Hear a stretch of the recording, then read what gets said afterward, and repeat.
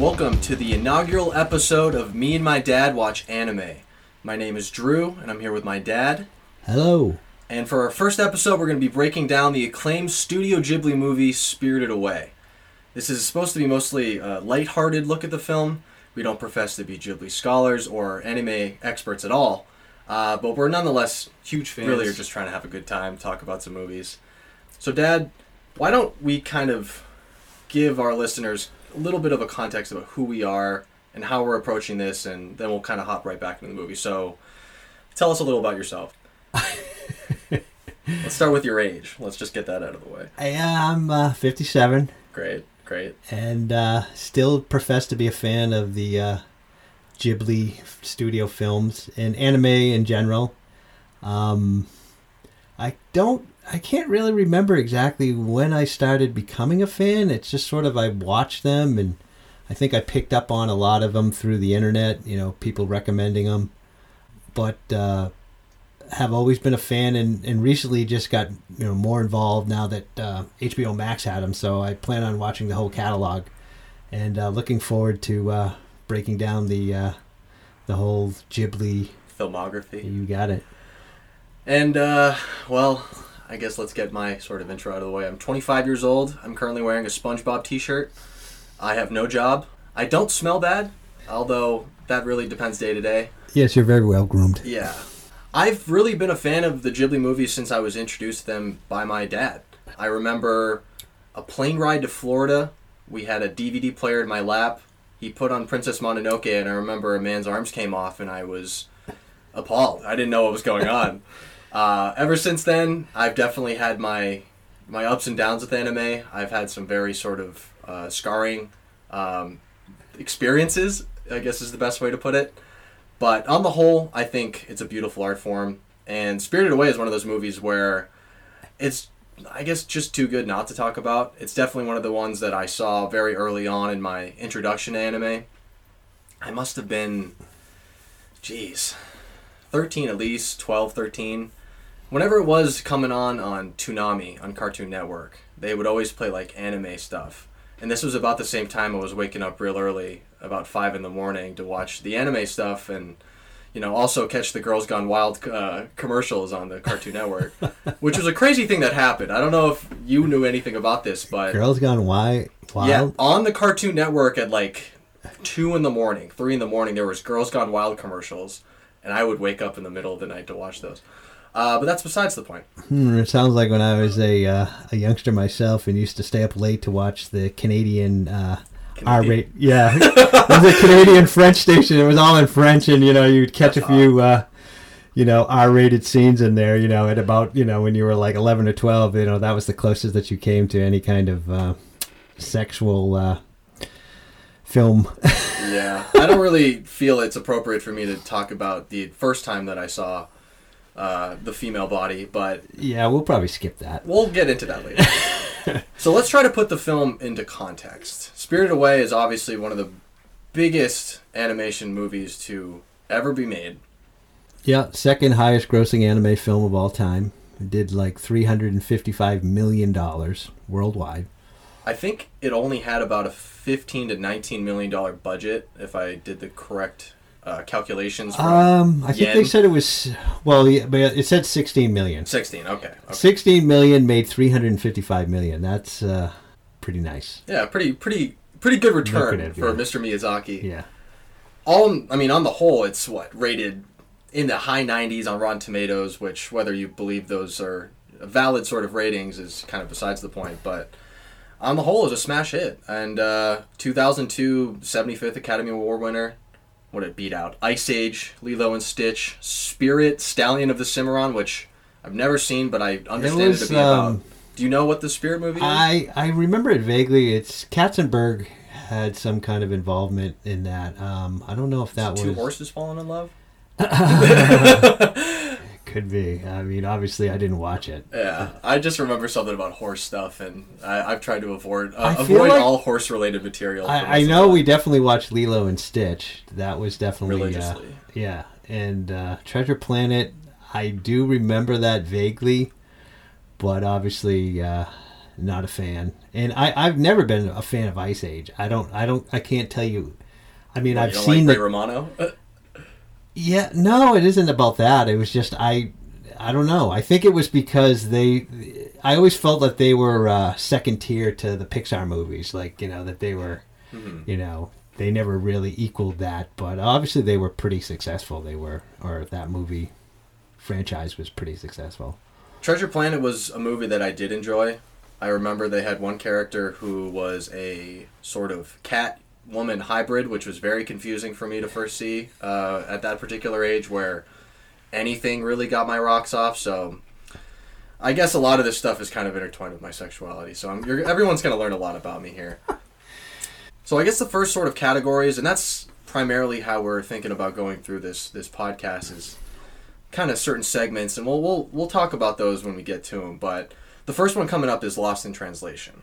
And you did some research as to what exactly is lost, or just not exactly translated.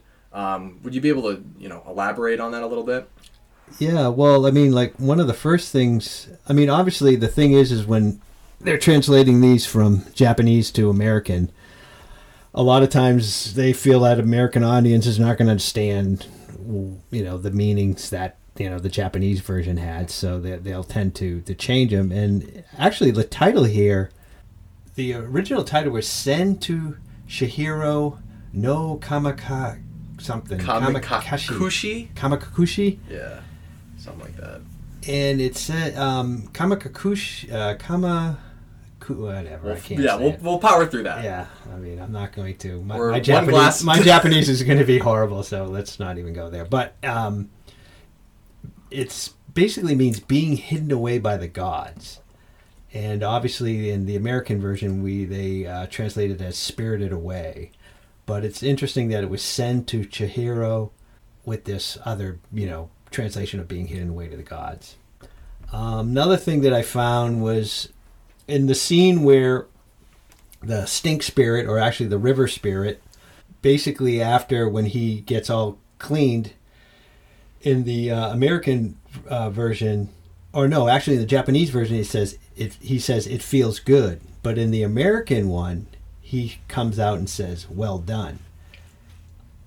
Basically, I guess it's just changing the context of where, he's basically saying, oh, I've been cleansed, where the other one, he's sort of praising Chihiro for, her good deed. And then there's another thing where No Face is trying to offer Chihiro gold, and in the English one she says, I don't want any, but thanks.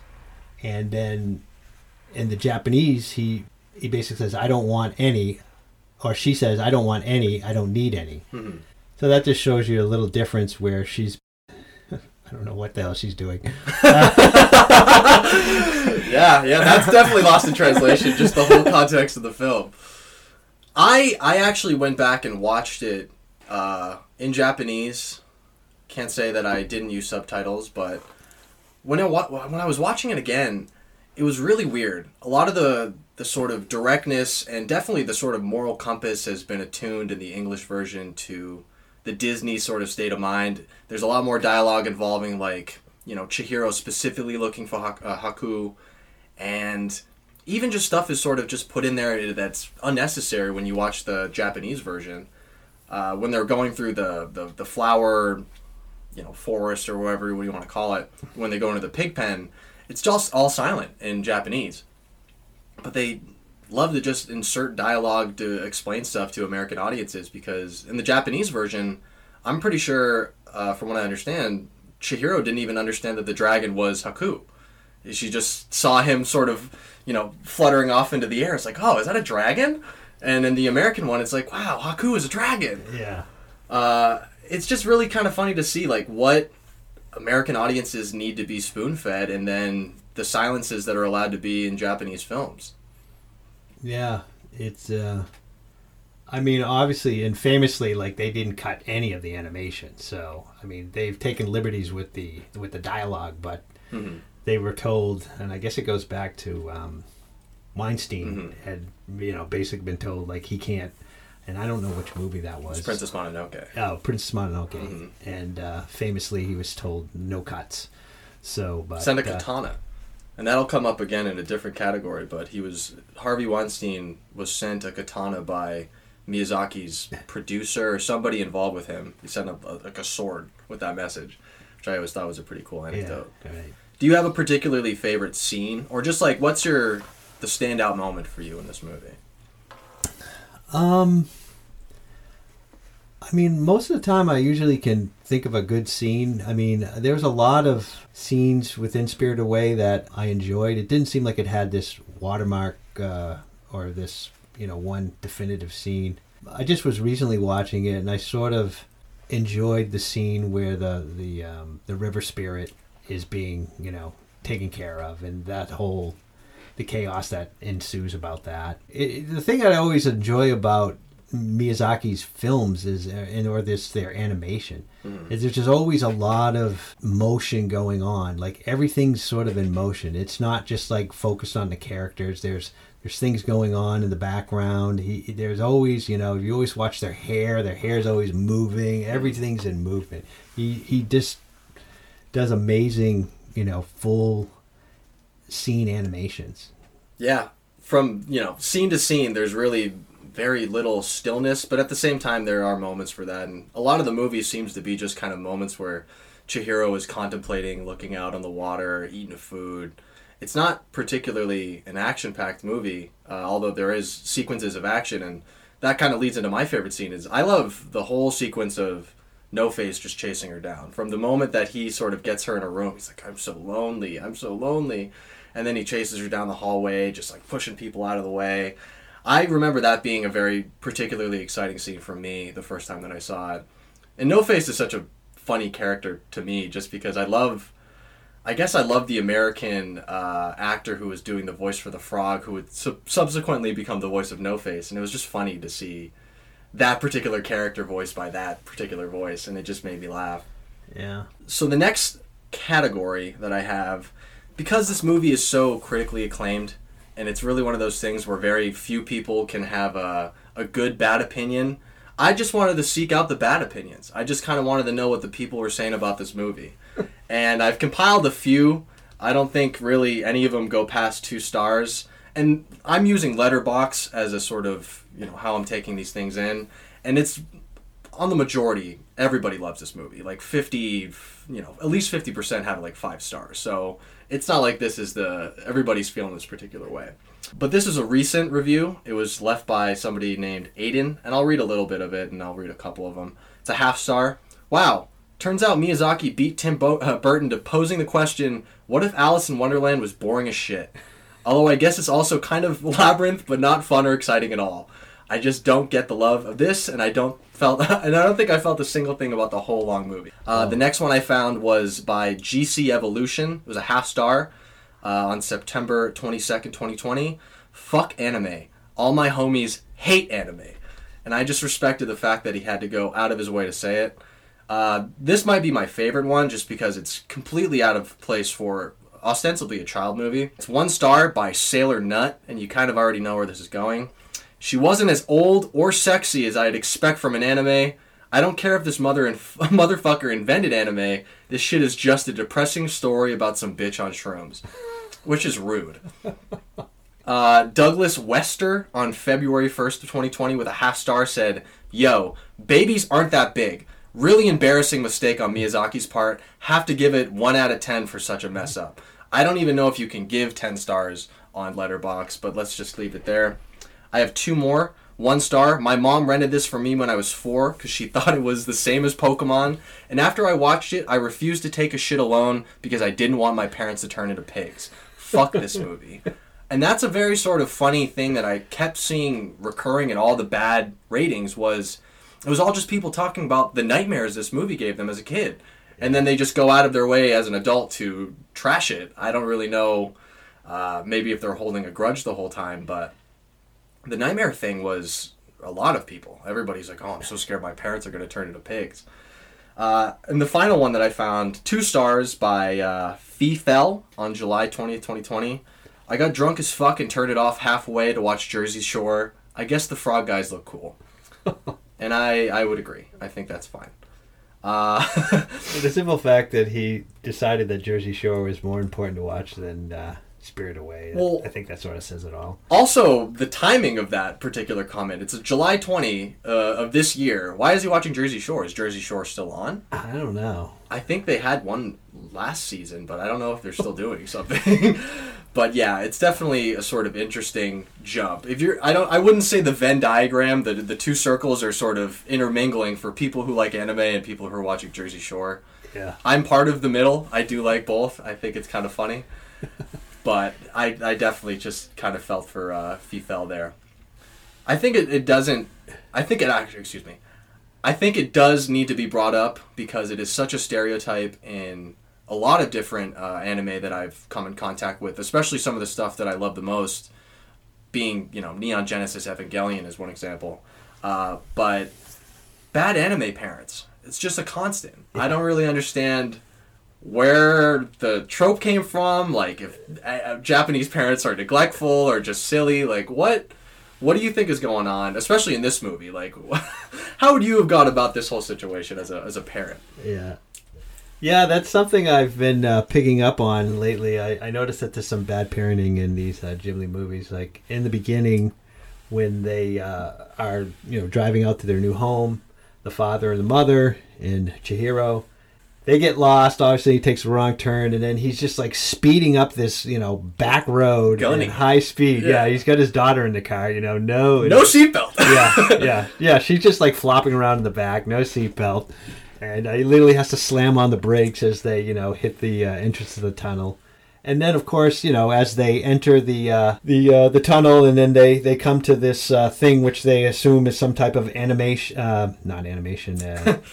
park, an old amusement park. Basically the father just, goes on this, starts sniffing out the food, and basically is just, has this one-track mind to get to eat, and him and the wife sit down, start chowing down, and literally they have no care what Chihiro does. She just she's gone. She walks away, and they're just chowing down. Yeah, they're just like, okay, well, I'm just gonna take off, and they have no idea where they are, and they're so engrossed by eating food that they have no care for what she's doing. And there was a compilation of images that was recently released by Ghibli Studios for, whatever sort of usage that you wanted to use. But what was the thing that you found out about what they might have been eating? I don't really remember. Yeah, there was one of the animators of the film. I think he was tweeting out that, because there's always been some controversy. There's one particular object or food that the father's eating, and people have always tried to guess what it is, because it's some kind of strange, like gelatin type looking thing. Yeah, it's like a stomach or something. Yeah, exactly. It looks sort of like a stomach or something, and he just inhales it. So supposedly he said it was in the script or in the storyboards that it was the stomach of a coelacanth, which is fish that was believed to be extinct. And basically it's, supposedly thousands of years old. I mean, I guess it's sort of, they call it the dino fish. Wow. And it was, recently discovered. So, like, how that made it into the storyboards is bizarre. Miyazaki just like, oh yeah, at one point he eats the stomach of a coelacanth. I feel like that's like the least sort of big risk that he takes in this movie of just like, we're going to eat an ancient fish is like bottom of the barrel for his concern. I mean, I think I was in reading the article, I think he sort of walked it back a little bit. He was like, and then he was sort of saying, well, I'm not really sure. I think it was in the storyboard, but, so who knows if that's true. But And he notoriously doesn't write anything from what I understand. He just kind of does shit on the fly, which I really think is a very sort of funny thing, because when I think about animation, I think about hours and hours of preparation, and apparently Miyazaki just comes up in the day. He's just like, all right, well, they're gonna eat a fucking fish, and then they're gonna disappear. Like, yeah, I think when I was watching the documentary, I don't remember the which one it was, but basically he was always trying to figure out where the story was going. They're sitting there in animation. I think it was The Wind Also Rises. I think that was what the documentary was. And that I can't remember the name of that documentary, but it was the one that followed Miyazaki and Isao Takahata. I probably said his first name wrong, but it was really great. We might even try to check that out at some point. That'd be kind of fun. Yeah, definitely. So what would you say is the sort of takeaways that you have this movie, because I definitely have some things that might not necessarily be the conventional lessons from this movie, but I definitely took something home, and I've stashed it away in my life lessons. Yeah. Take it easy at the buffet table. That's fair. I think most people, especially in the age of Corona, should probably stay away from all sort of buffets, especially foods that's just sitting out there in the open. Well, actually, if it's outside, who knows? One of my major lessons was puking is actually good for you, which is a little bit, it might be sort of a controversial sort of lesson, but I can't tell you how many times I've had a good puke and completely sort of revitalized my life after that. I didn't necessarily need to eat a magic emetic dumpling to get there, but... Emetic dumpling, yeah. What exactly...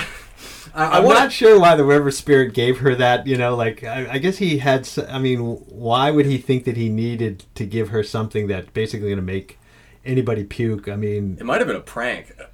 It's just like, all right, yeah, eat it's this. Like, it's thanks for the bath, and here's a emetic, turd. Something to make you feel a little queasy. Yeah.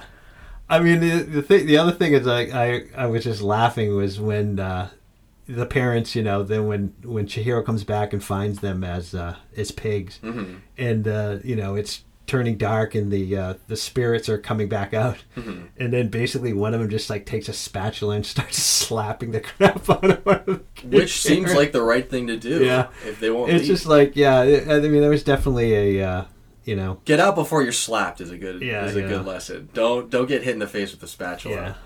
Is there a moment in time that puking has just completely made your life better? I would have to say, yeah, it has, I need an example. I'm putting you on the spot. If I'm going to be talking about my sexual frustrations with the planet of treasure. Well, in bullshit. my youth, of course, and in my drinking days, I can think of many times where a little purge might, help you in your continuation in your drinking for the night. Yeah, I know. I think the number one puking instance in my life, it was Halloween of, I believe, 2015. I had yellow face on, which is not racist yellow face. I was a Simpson. I was Marge Simpson. I was in a dress. Nikes. I don't even think I might have been wearing underwear. But I was in a full Marge regalia, drunk as shit before the party. And I just remember going outside, puking, and coming back in, tucking my titties back in because my dress had fallen down. And the rest of the night was history. I was the life of the party. So I have a couple of games that I have set up that I've sort of surprised you with them, since I haven't really given you a chance to look at the questions or even the options. But the first one is going to be 3 truths and a lie. Okay. And what I'm going to be describing is 3 scenarios that haven't happened with the preparation of this movie or the history of it, and then 1 real one. And you're going to have to guess. Okay. So the first one is the parents were originally turned into cows, but due to an outbreak of swine flu in Japan and a pushback by the Japanese beef market, the mother and father were changed into pigs instead to better suit the political climate and appease the film's investors. The second option is, after the American distribution partnership for the film Princess Mononoke, where Miyazaki famously sent Miramax founder Harvey Weinstein a katana with the message "No Cuts," Harvey Weinstein subsequently returned the favor after the 2003 Oscars by sending a large spit-roasted pig to Miyazaki's personal studio with the message "Enjoy it while it lasts." The third option is the Japanese actress voicing the mother was actually eating buckets of KFC while she was recording her lines, but the American actress did not do the same thing, but she was only eating apples. But they were both eating at the same time, or while they were recording. And the fourth option is, much like Chihiro was based on a real 10-year-old, Miyazaki knew in real life. Yubaba was based on the European wife of Yasuo Atsuka, his longtime mentor, who he had met while he was participating in a Toei animation apprenticeship in the 1980s. I actually know this one. Do you? Yeah, I know what the truth is. Which one is it? It's the one about eating the Kentucky Fried Chicken. That sucks. Yeah. I mean, I guess we both did sort of. Although the first one I was just like, oh yeah, maybe that that could have had some truth. They didn't want to use cows and they switched to swine. But, yeah. I tried to make them at least sort of like believable. No, those were good, man. You had me going for a while, man. I was like, I have no idea, but then I happen to have read about the eating the Kentucky Fried Chicken too. Yeah. Next time, the next movie, I'm going to get better with these. These ones are really going to stump you. All right, the next question game that I'm trying to play is, were you paying attention? This is, questions about the sort of obscure stuff that's happening in the background or stuff that you might not have missed or might not have seen on the... The stuff you might not have seen on the first viewing, but, Miyazaki's a master. He's putting everything in there. So, in the beginning of the movie, what American brand of candy is in the back seat with Chihiro? Is it A, M&M's, B, Kit Kats, or C, Jelly Belly jelly beans? I'm going to say Kit Kat. You were correct. Wow. Yeah. We're adding up points here. I have a cash prize, don't you worry. Okay, question number 2. What type of car was Chihiro's dad driving at the beginning of the film? Was it a BMW, a Mercedes-Benz, or an Audi? It was an Audi. Correct. All right, question number 3. Throughout the film, you see a species of chicken people walking around the bathhouse. What are they wearing on their head? An eggshell, a rice bowl, or a leaf? Can't say that I know this. I'm going to say a rice bowl. You're wrong. It's a leaf. Oh, a leaf. They just have some sort of leaf hat. Yeah. All right, question number 4. Excluding the conductor, Chihiro, No Face, the Harpy, and Bo, how many people are on the train that takes them to Swamp Bottom? Is it 3 people, 4, or 5? I think it was 3. It was 5. Whoa. All right, question, I believe this is number 5 at this point. What animal is on the witch's seal that Haku steals from Zeniba? Is it a frog, a pig, or a dragon? I'm going to say dragon. It's a frog. Yeah, there was a lot of frogs in that movie, so it makes sense. There were a lot of frogs, and I want to kind of bring that up later. All right, final question. What color are Chihiro's shoes? And bonus point if you can guess the color of the shoe that was also lost in the river. Was it A, blue, B, yellow, or C, red? Yellow. Yellow, and what was the color of the shoe in the river? Shoe in the river? The one that she lost when she met Haku. Oh. I'm going to say blue.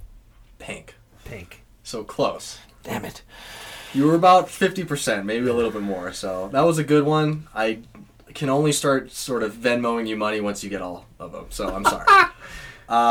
The next category, we're tentatively calling it Put 'em on the Rushmore.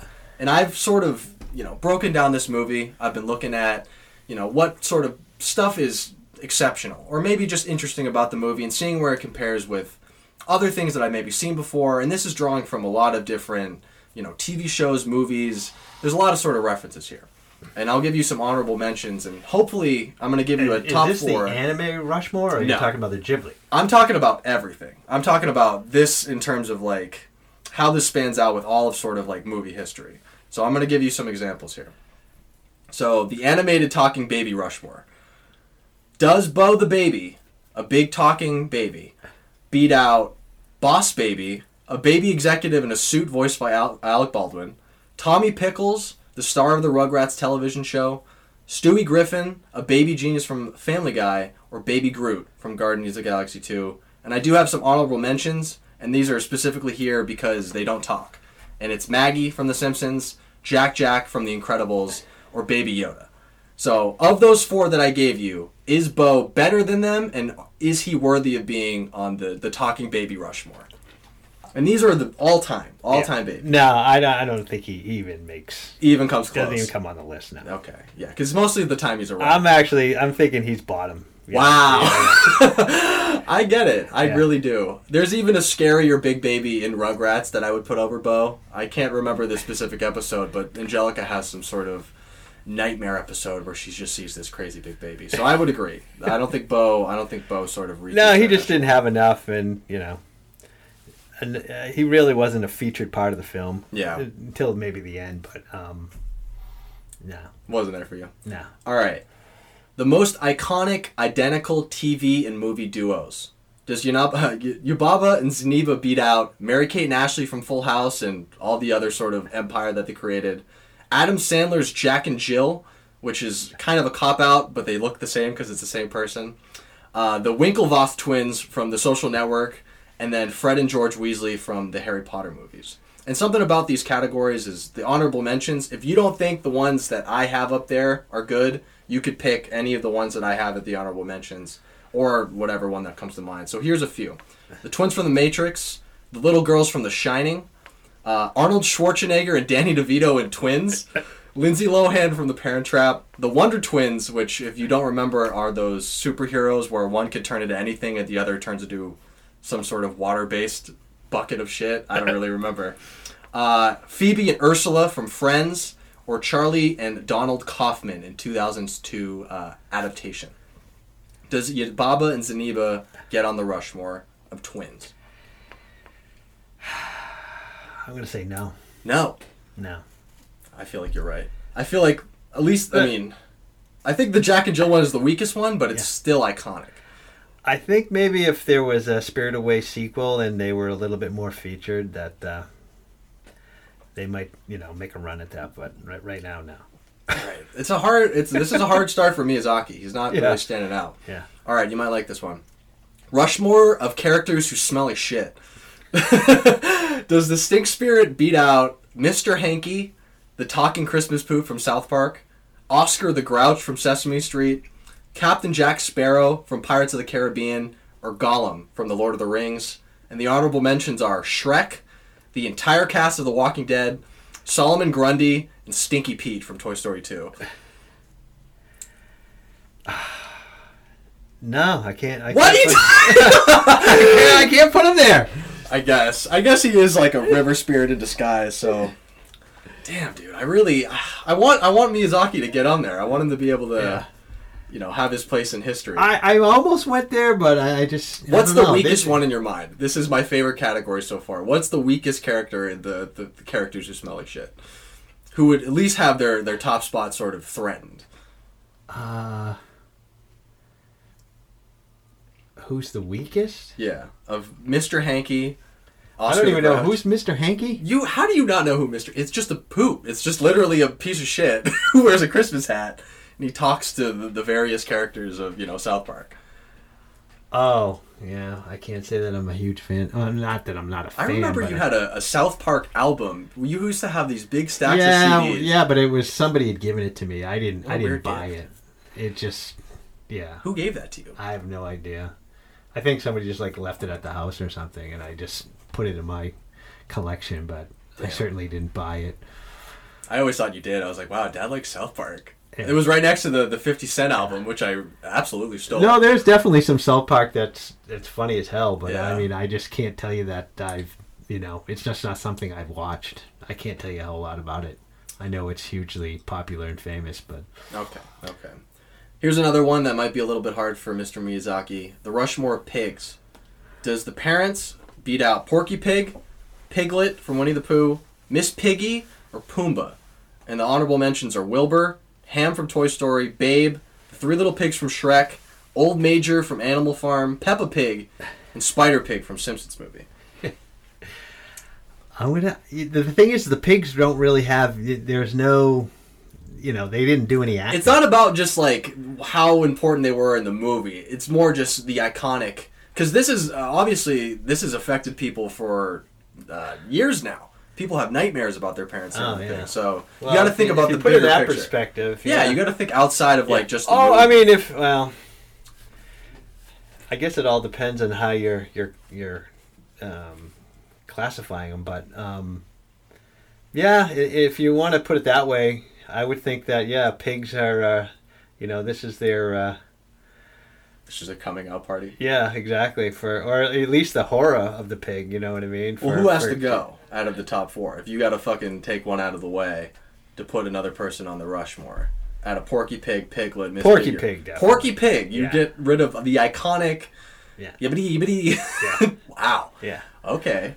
All right. Greatest binge eaters of cinema and TV history. Does No Face beat out Augustus Gloop from Willy Wonka and the Chocolate Factory, Fat Bastard from Austin Powers, the Cookie Monster from Sesame Street, or Shaggy and Scooby from Scooby-Doo. And a couple of honorable mentions are Homer from The Simpsons, Hurley from Lost, Winnie the Pooh himself, Eric Cartman, Garfield, Dagwood Bumstead from the comic Blondie, or Jughead from Archie. Who is this? The greatest binge eaters from No Face is the person who's trying to get on the Rushmore.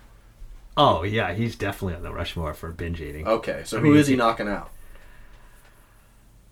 It's a Gloop, Fat Bastard, Cookie Monster, and Shaggy and Scooby-Doo, who get to have a shared space on the mountain. I'm gonna have to say Cookie Monster's out. He was just strictly, he was strictly cookies, man.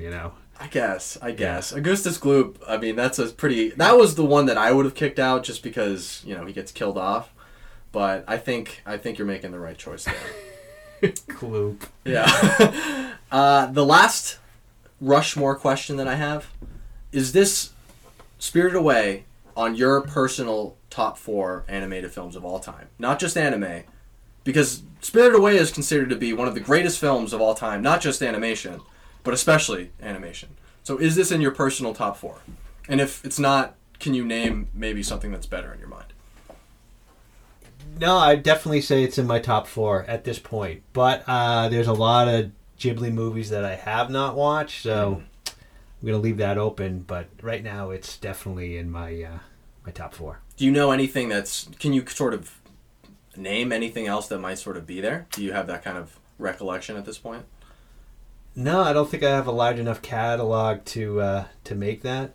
I mean, I just recently watched Ponyo. I mean, because this could be like Toy Story, this could be like WALL-E, like every animation, all the animation movies. Well, that's something I wanted to bring up, though, because, I mean, I look at this kind of animation a little different than, I mean, obviously Pixar now is a huge giant in animation, but computer-generated animation, to me, is not in the same category, I feel. It's not hand-drawn. Yeah. I mean, if we're talking hand-drawn, I mean, I think that they really need to be separated. Well, we could even go back to like old sort of Disney movies too, like the whole sort of before the. Oh, so I thought you were talking in terms of animation. No, I'm talking about like anime. Your all personal animation top 4.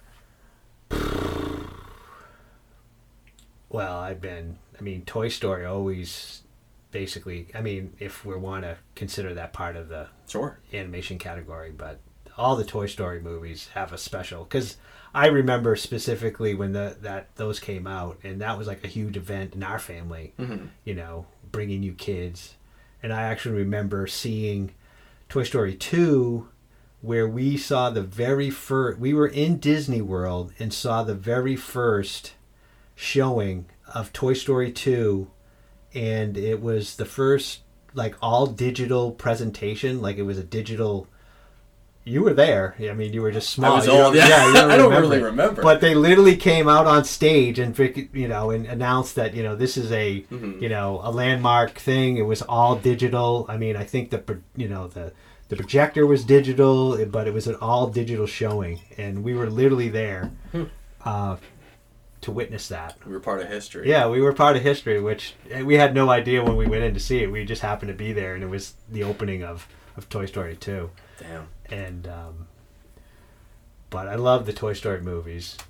So the next category is trying to think a little bit past sort of the end point of this movie and really try to see something maybe for ourselves. Where exactly are we thinking that these characters are going to be going in the future?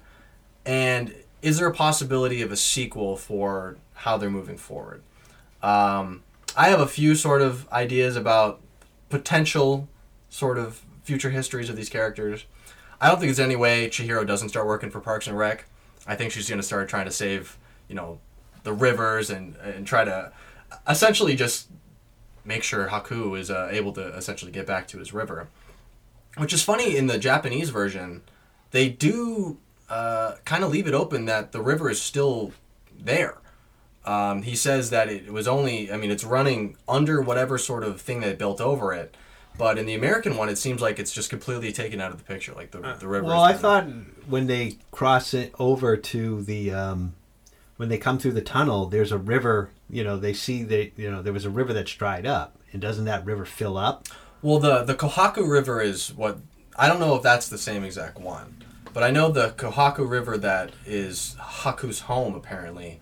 In the American version, they make it seem like the river has just been taken out of the picture by some sort of parking lot or apartment complex. Yeah. But in the Japanese version, or in the translation that I watched on HBO Max, they say explicitly that the river is still running, but just underneath everything. So I think Chihiro is probably a little bit involved with trying to save the forest and the rivers. Probably has a really sort of complicated relationship with water, or just rivers in general. I don't know how she kind of feels about that, if she's still in love with this character. Have you sort of put any thought into this? Because I definitely have two more that I feel like are pretty close to what might happen. No, I mean, other than No Face obviously has a new career in knitting. He's taken that up, so he's definitely going to maybe start a small business selling on Etsy. You think? Yeah. Making a living on Etsy. Yeah, exactly. I think for No Face, he's a particular character that I don't think he's going to last very long with Zeniba. Although No Face is explicitly a character that reflects back the people around him and the sort of environments that he's in, I think at some point that man is going to get some agency. He's going to run away to America. He's going to be in the hot dog eating contest. He's going to beat Kobayashi and Joey Chestnut and take all of their prize money, because this man is going to put down 100 hot dogs in however many minutes that it takes. Joey Chestnut put down 70. I don't think he even has a chance. Yeah, he would definitely be the hot dog eating king, no doubt. I mean, that's definitely in his future. I definitely see Kamaji. This kind of plays into the next category, but Kamaji is, in my mind, probably going to get a pretty sort of sad diagnosis from the doctor pretty soon. He's chain smoking, inhaling all that charcoal smoke. I see him becoming the roasted newt Walter White.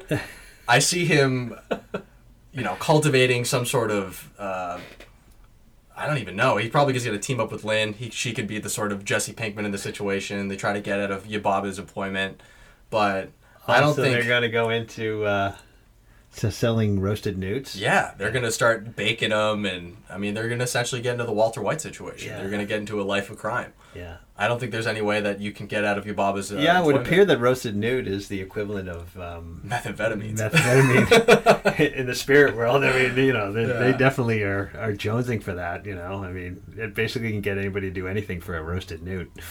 Which is such a funny sort of detail, because are frogs? Do they eat newt like that? Yeah, maybe.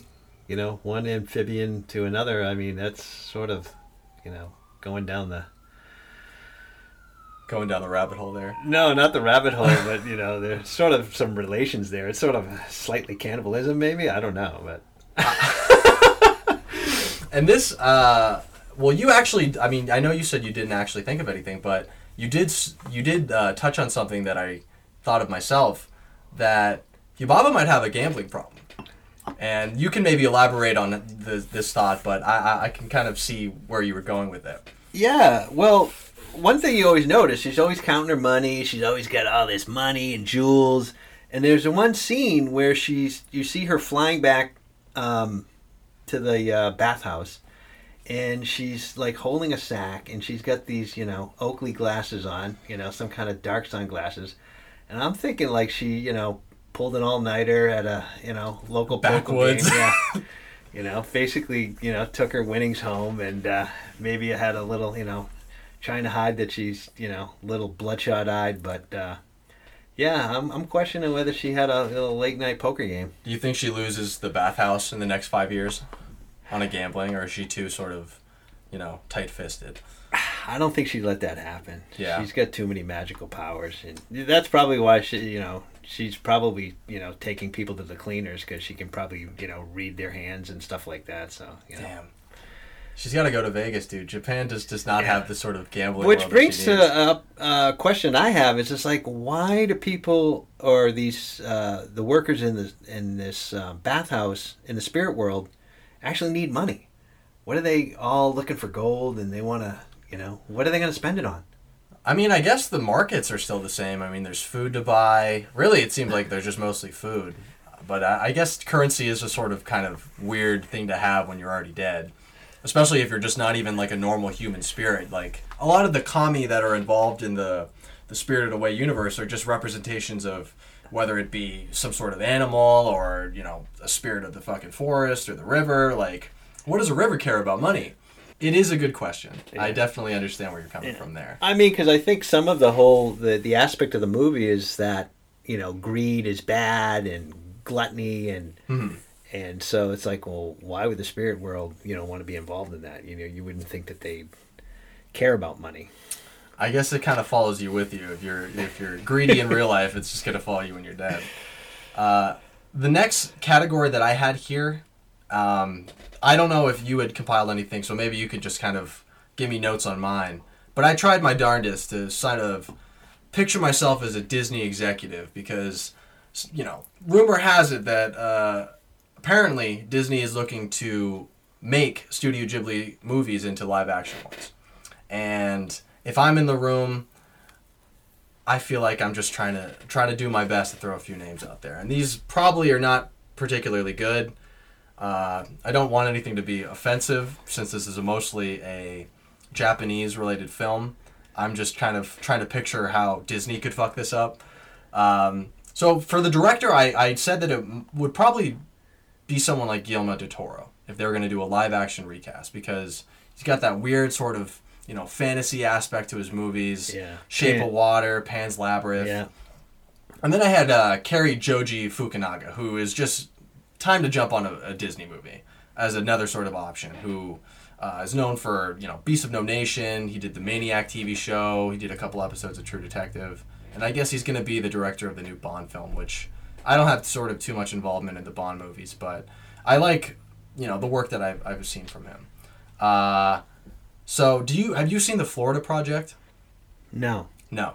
You haven't seen? I feel like you did. Oh, no. Yeah. I did. Yes, you're right. The movie, The Florida Project, yes. So with a lot of these characters, the way that I kind of tried to cast them, because unfortunately I don't know too many real sort of Japanese actors, and I did, you know, try to do my research and see who...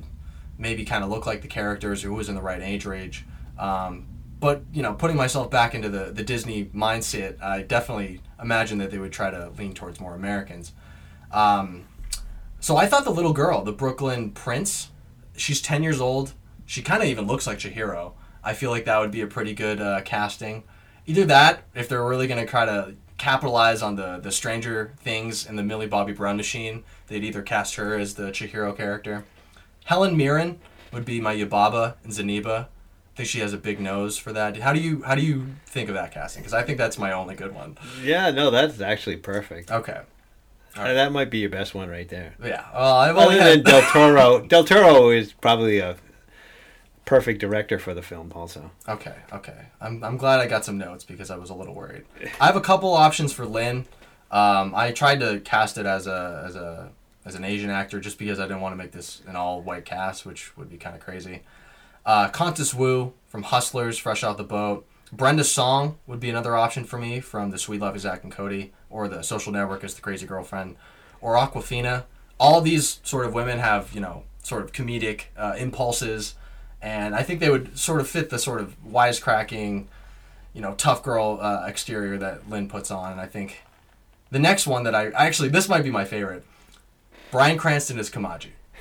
And I know you had your own sort of casting as this, but... Yeah, I don't know. For some reason, it came to me that maybe Nick Nolte... Boozing and smoking. Yeah. Working in the boiler room. Yeah, I mean, I don't know. Maybe he's... I always... I picture him like when he was in 48 Hours, that, you know, the gruff, freaking, you know, cigarette smoking, you know... whiskey drinking type of dude, and you know, which lends, you know, I was always wondering what Kamaji has in that you know, tea kettle. Yeah, he's just swigging it when he wakes up. Yeah, exactly. And he doesn't drink it like, you know, he doesn't pour a cup, man. He just like takes it like he's hitting off the, you know, the moonshine jug. Hey, when you're kind of in a hot boiler room all day, I don't think I would really particularly want to be sober most of the time. I mean, I'm in a comfortable living right now. I'm barely sober.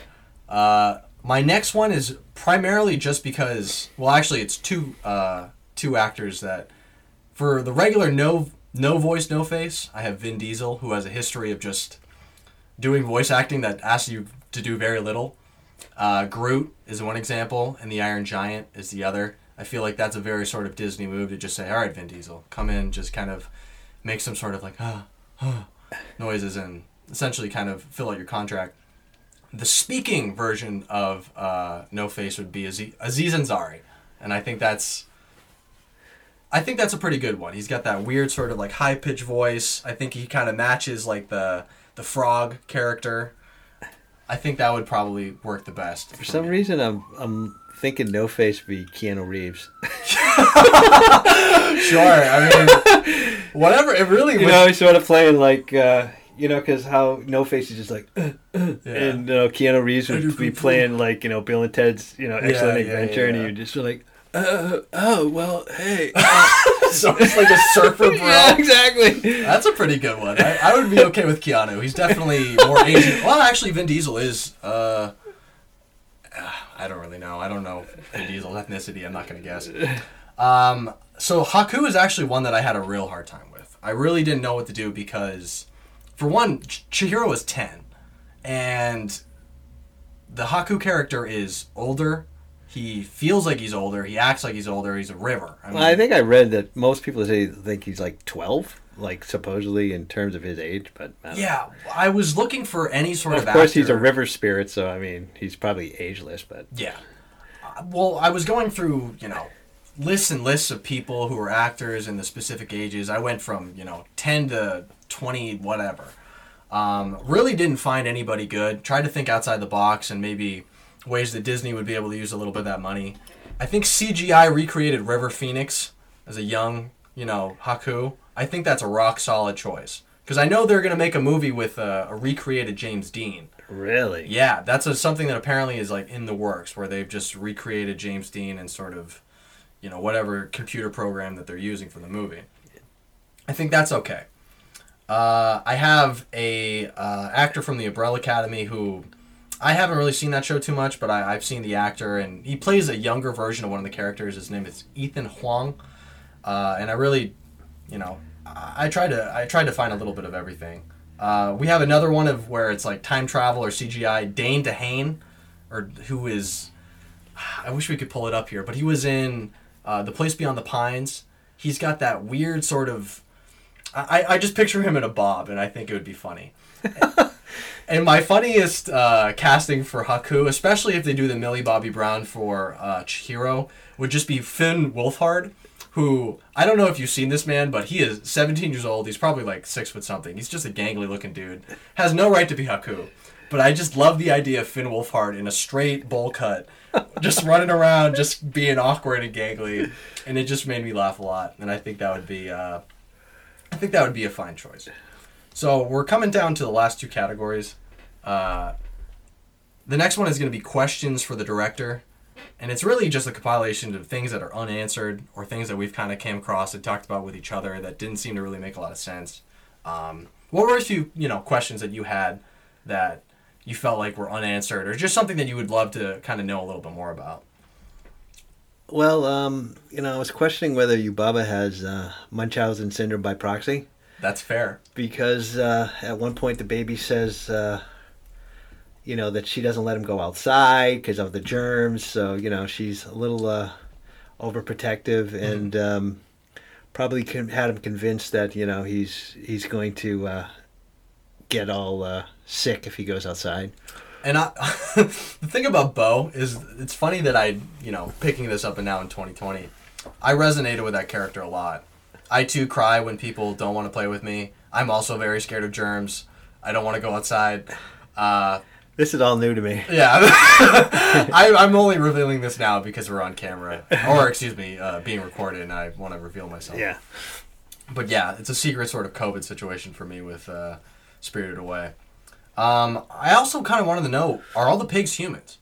Is that whole entire pig farm just like people? Yeah, that's a good question. Are they all converted humans? Because I'm wondering if this place is sort of like almost a trap that humans come in and then, I hope she's not harvesting humans and turning them to pigs to then feed her guests. Well, I gotta wonder, this kind of plays into another question I have, is why is all the frogs, why are all the men frogs? All the guys are frogs. Or most of all of them. Yeah, that's true. And all the women look human. Yeah. I don't really understand, like, what's the difference and why Chihiro just apparently smells awful and then also good. Yeah. It's Well, sort of course, they said Haku says that once they start eating the food there, that they won't smell her or something weird like that at some point in the movie. Which I don't know why that is, but yeah, that's a good question. I had the same thing. I don't understand why there's actually, because it seems like they don't want to employ any humans. Like humans are just not, wanted there, but.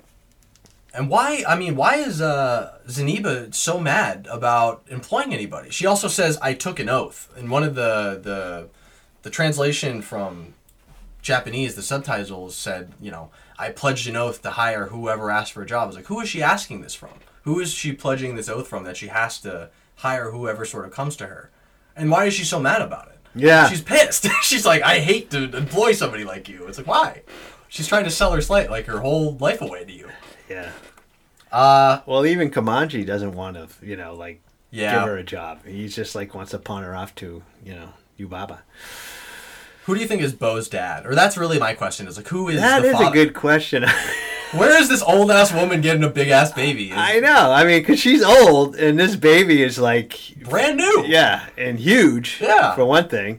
Are there giants in this sort of spirit universe? And is Yubaba just kind of getting it all with giants? Because I'm just wondering if was this baby normal size when it was born, or is it some kind of mystical birth? Well, considering the size of Yubaba's head, I have to imagine that just you got to grow into it. Yeah. I mean, that would probably hurt coming out, but I mean, the baby is just the same size as her, just bigger. Actually, she's much bigger than him. So I don't really know how that even worked in terms of birthing that kid. What happens when they get to the new house? I mean, how many days have passed? It's probably been at least 3 days. At least. Yeah, that is a question because when they come back out, everything is sort of overgrown. The car's all covered in dust. And,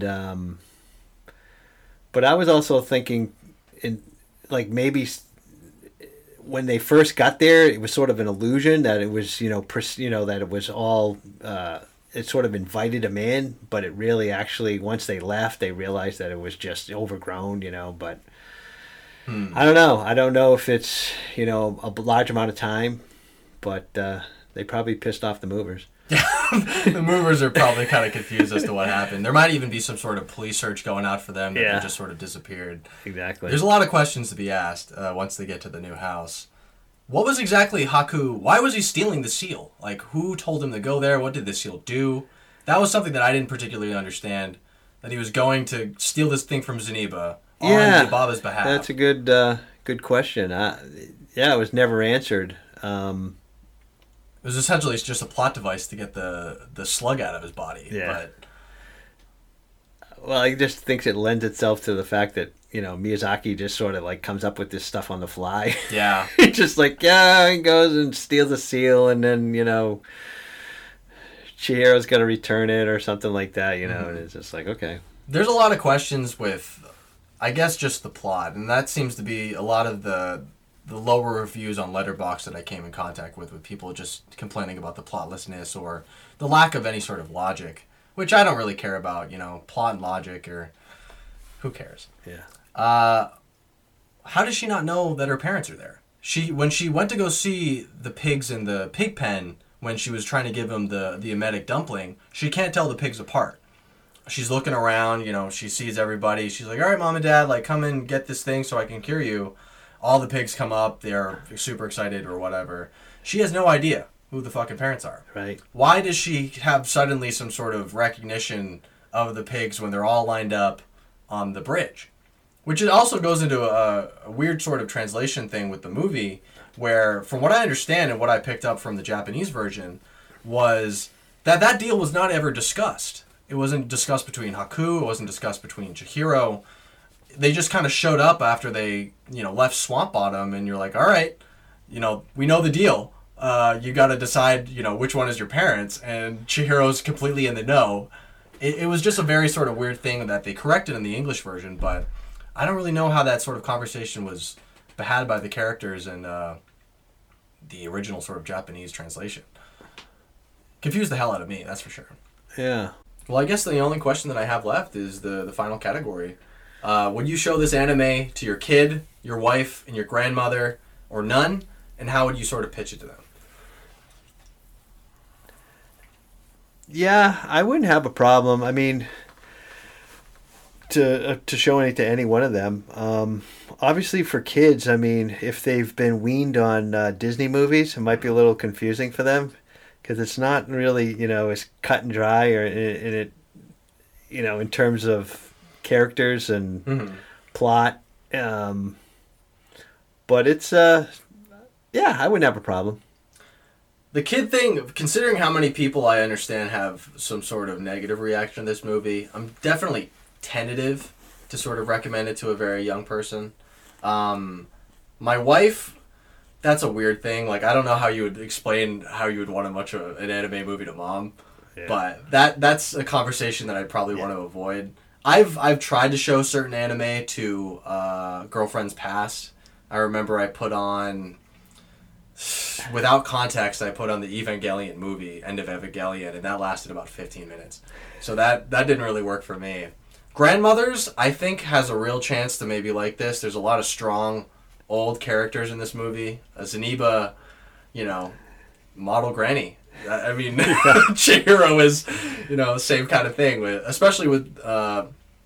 Zeniba is probably the best case scenario for a grandmother. I don't think I would want Yubaba, but Zeniba was like cool. She's going to knit you something, cook you a little cake.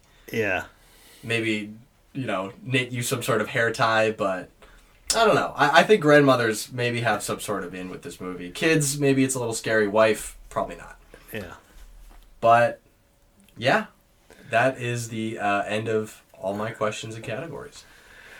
I feel like that's the conclusion of our first episode of Me and My Dad Watch Anime. Very good. Yeah, I think that wraps it up. We're almost a full bottle of wine deep. Yeah. I think wine will definitely be part of the future, and yeah, hopefully we only get better at making these. Yeah.